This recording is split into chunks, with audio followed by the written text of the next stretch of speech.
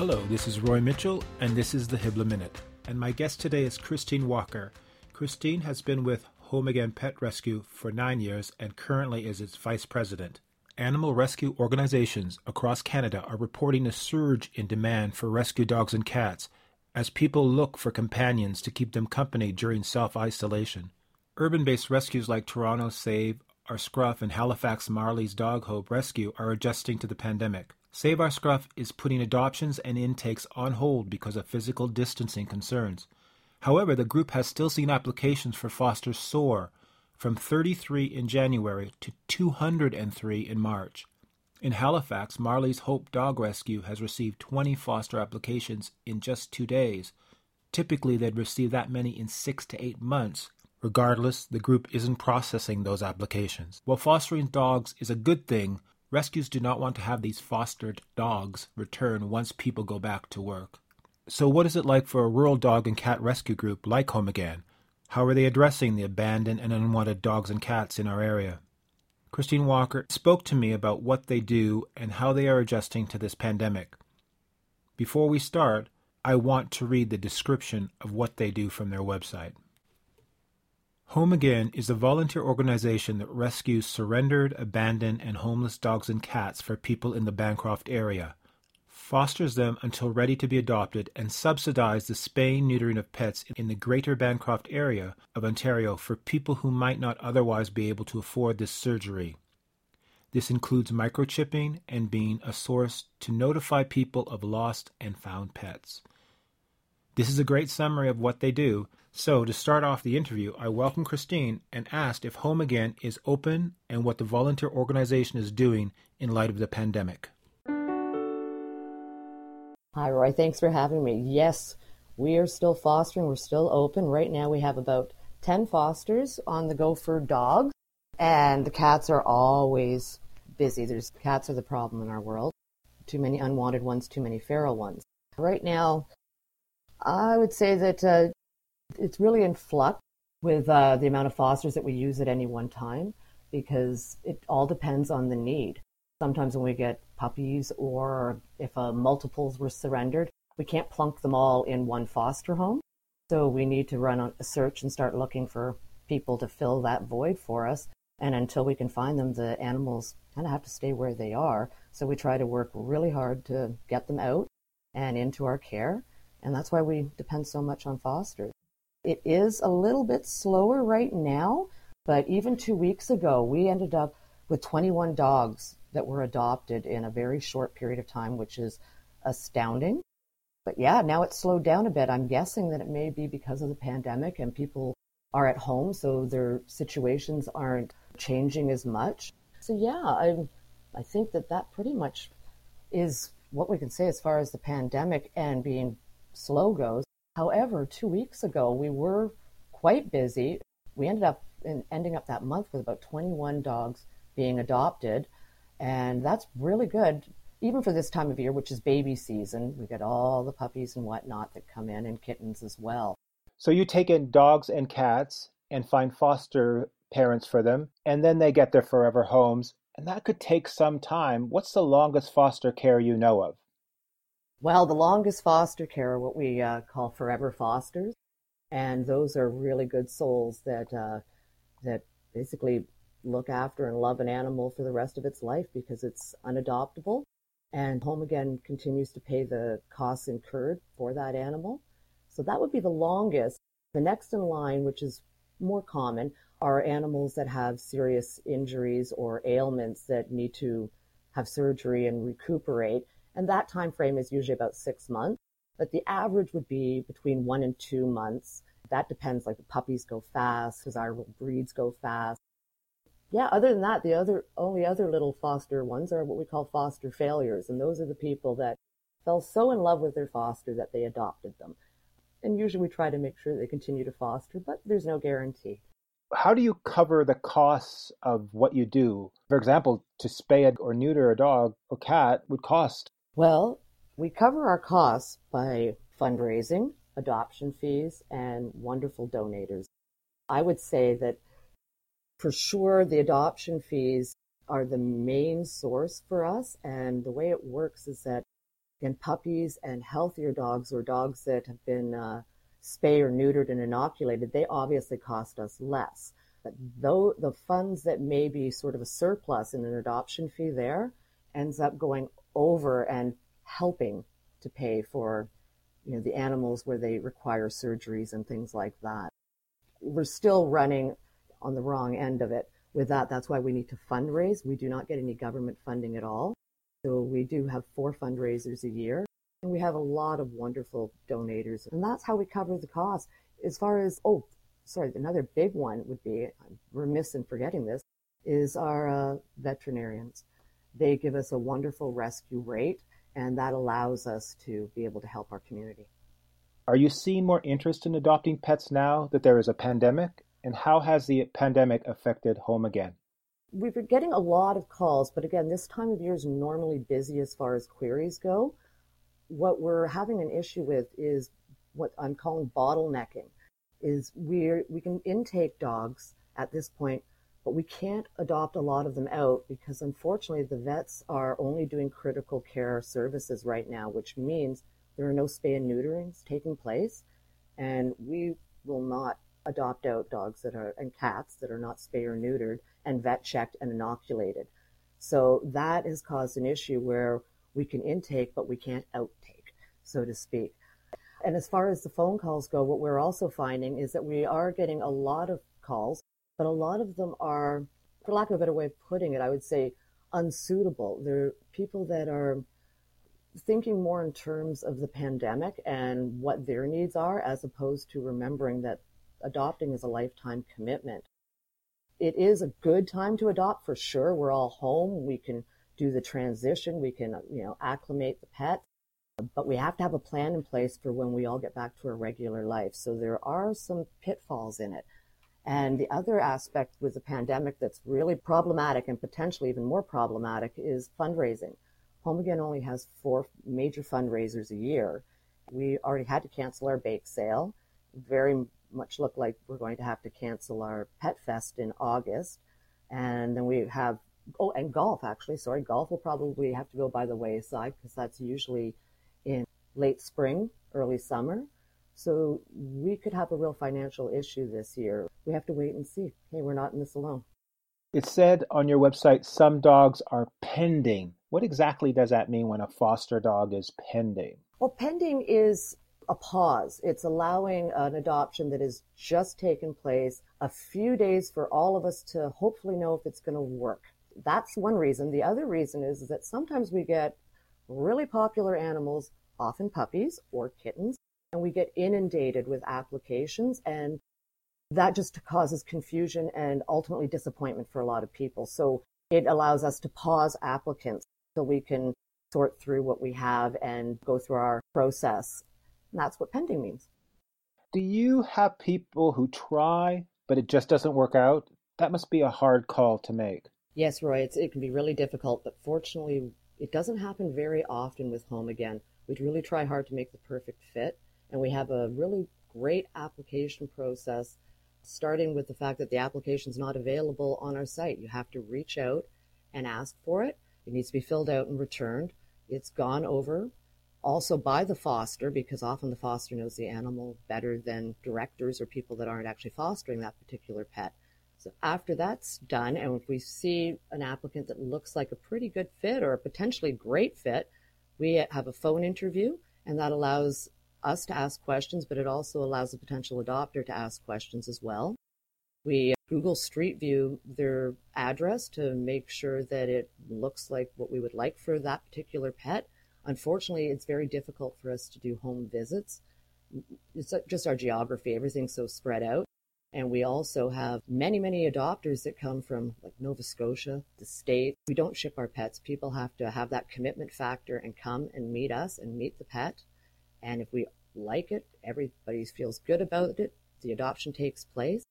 And we also provide a post-adoption support in case it's needed. We really want to keep that new family together.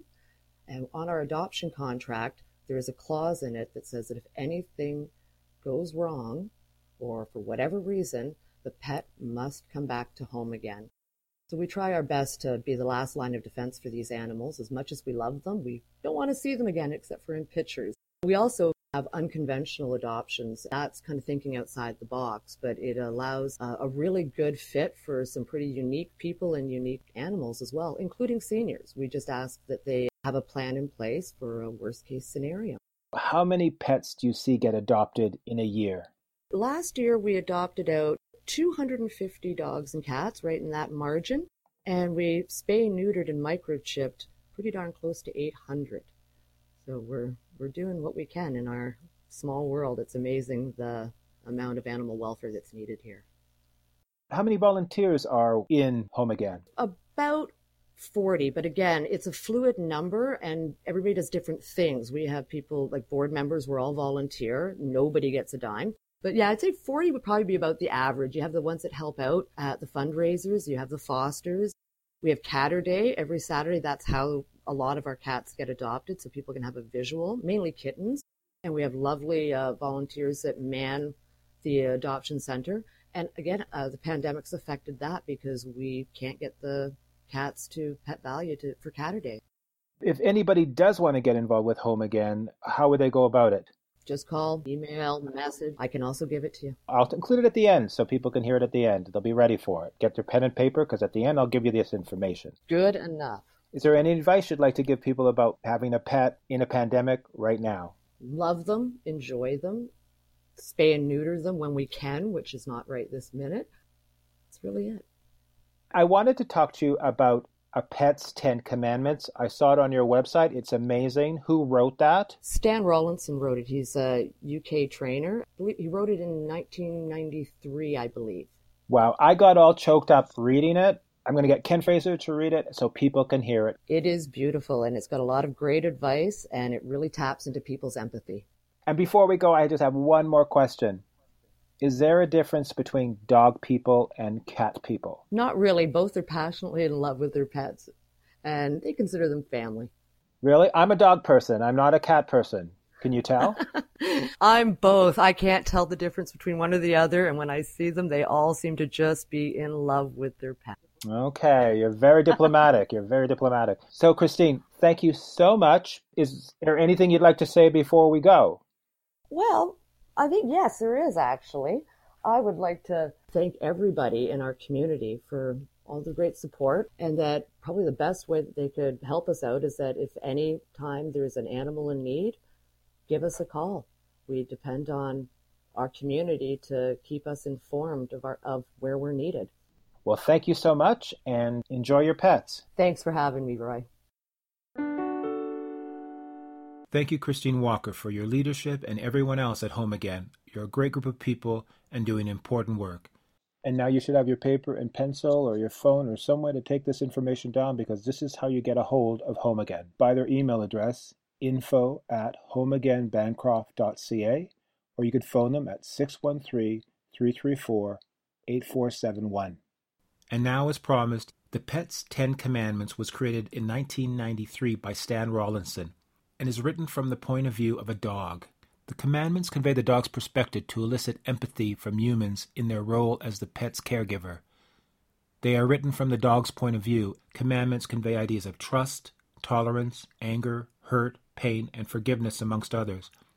So thank you, Ken Fraser, for this poignant reading of Stan Rawlinson's A Pet's 10 Commandments. And the reading will be followed by Alien Dread, a band out of the UK.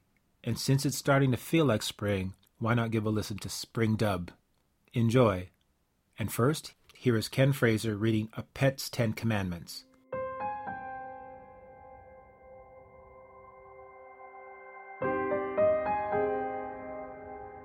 Number 1. My life is likely to last 10 to 15 years. Any separation from you is likely to be painful.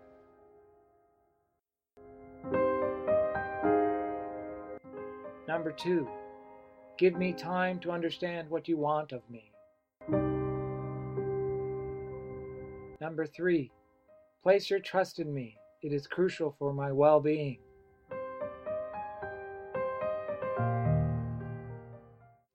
Number 4. Don't be angry with me for long and don't lock me up as punishment. You have your work, your friends, your entertainment. but I have only you.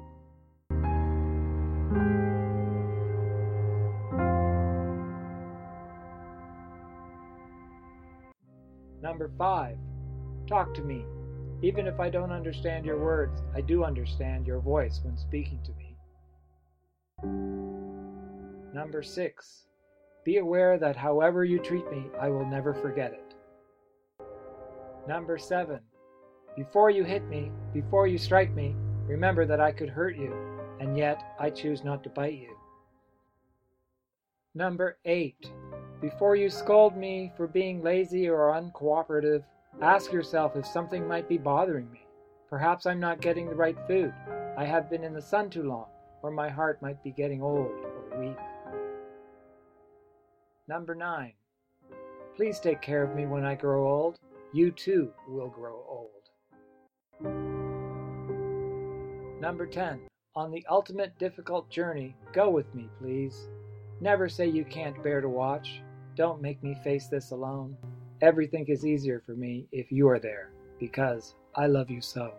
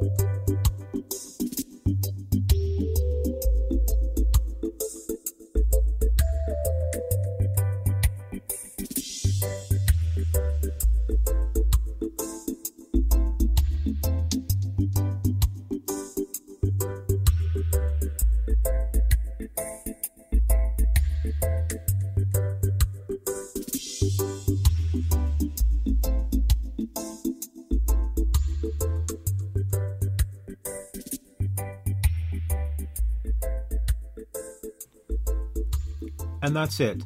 Another Hibla Minute. Thank you to my guest, Christine Walker from Home Again. Thank you to Ken Fraser for that poignant reading. I always like to hear from you, so tell me what you think and send a shout out to all the good people at Home Again. I'm your host, Roy Mitchell, and see you Thursday. This was the Hibla Minute. Take care.